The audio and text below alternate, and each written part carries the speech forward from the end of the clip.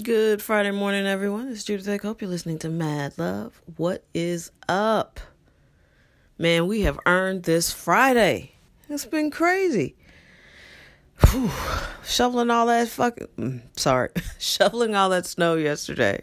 I was so tired because, I had to shovel the snow, clean off my car, go to work. I'm single. That's what happens. Plus, even when I was not single, I had to do all that shit myself. So anyway, I was doing all of that, and then I had to go to work, and then I kind of got roped into going to a luncheon. It turned out to be really good and pretty emotional. But what was interesting is I didn't get roped in. But, when your boss, your direct supervisor asks you to do something, you kind of can't say no. So I went, and it was good that I went. And then... it was just a long day. I mean, I went to bed at like 8 o'clock last night. I was so tired. And of course, now all the damn snow is going to melt because it's going to be like 50 degrees today. I was just telling a coworker yesterday, it's Friday. I'm in my feels. We've had a very emotional week. If you've listened to any of the previous podcasts, I've been very passionate about a lot of topics. And yesterday I was saying to a coworker, I'm like, how has climate change become a political issue? Who politicized this? California is burning. We are being dumped with snow. Hurricanes are obviously stronger than they've been in our lifetime. And everybody's just like, no, it's not happening. No, it's not. Like people have lost their minds. People are so busy trying to be right, they're forgetting about the issues that they're fighting over. So while we all perish and get some horrible disease because it's too warm and germs don't die anymore, who will be right then? Because everybody's like, save the earth. It's not saving the earth. It's saving us.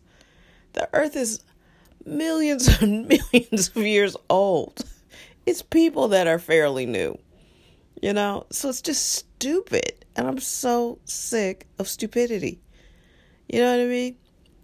And I've told you guys, some of my friends on Facebook, like, you should run for office.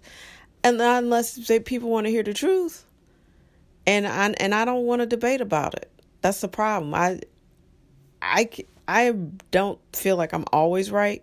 But the things that I'm passionate about and that I speak up about, I've done research. I've read about it.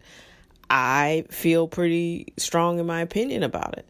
And I don't feel like many of these politicians do that. I feel like a lot of them just take checks from lobbyists. And, some of these people really do know that there's a real issue. But they don't have the guts to fix it. And, they don't want to tell people bad news. Well, grow up. Ugh, so annoying.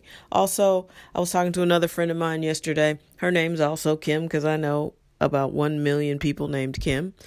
And they're all great people, too. So I was sharing with her what she thought, because I was like, I don't think men fall in love. She was like, I think they fall in lust. And sometimes the lust can sustain a relationship and turn into some sort of relationship. And sometimes it is what it is.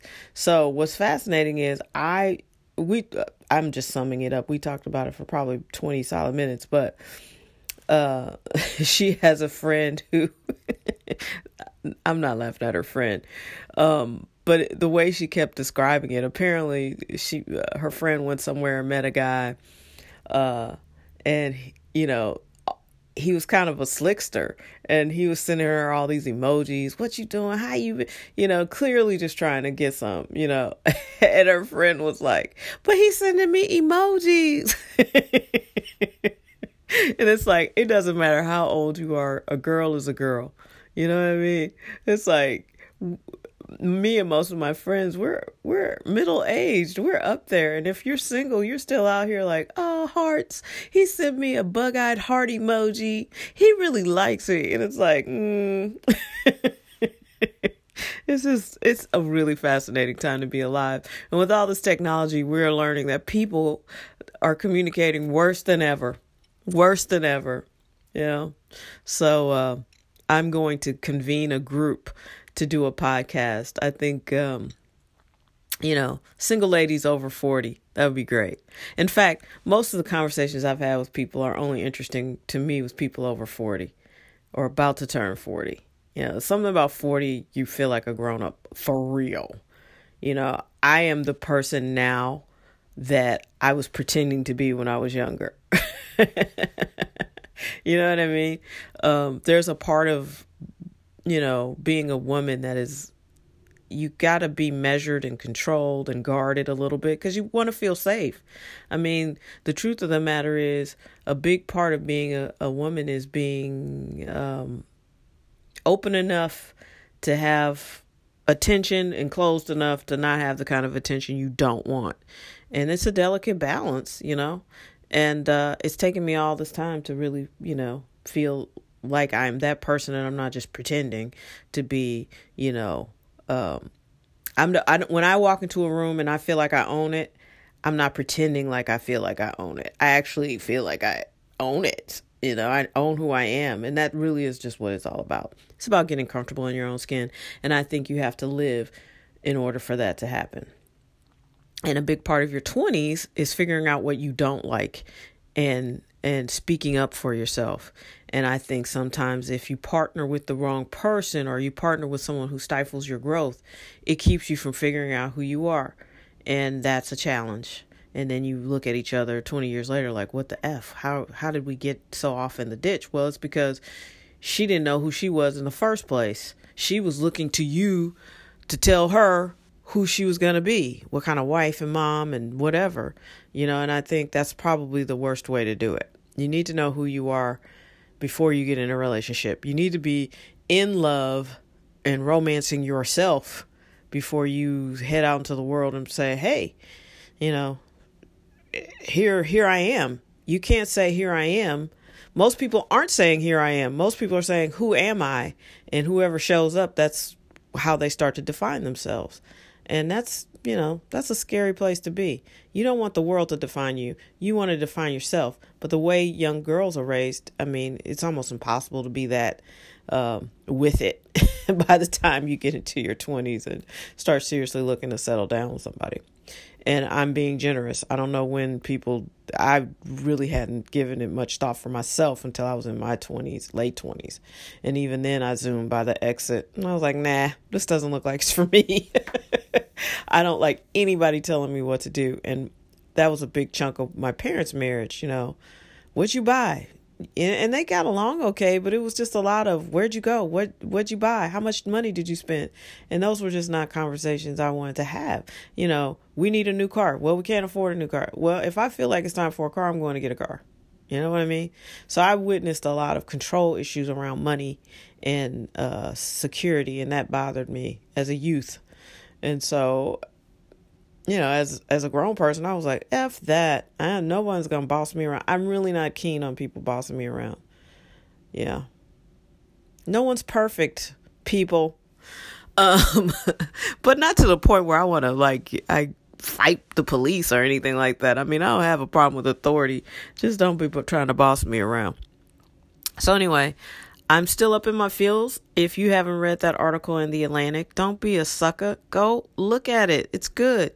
It's called Why Are Teens Having So Little Sex? It's written by Kate Julian. I'm going to talk about it again probably next week. America has a sex issue. We've always had that because, you get shamed for wanting to be sexual. And then when you are sexual, you can't talk about it to anybody. And apparently people are getting all kinds of bad advice and having all kinds of terrible sex. So, we got to fix the world one problem at a time. And I feel like this is one I can talk about and tackle. Yeah. Well, try to anyway, just to give a different perspective. And I feel like it's always the female perspective that never gets any play, no publicity. If you look at mainstream media, there's absolutely no representation of women and female sexuality. Shows like Sex and the City did an amazing job advancing the narrative, but it's 20 years old. I like Insecure, but think about it. The show is called Insecure, so it's not like she is a confident sexual woman. You know what I mean? So there's room to grow here. I didn't like Girls. It wasn't enough people of color on that for me. That perspective, I didn't get that show.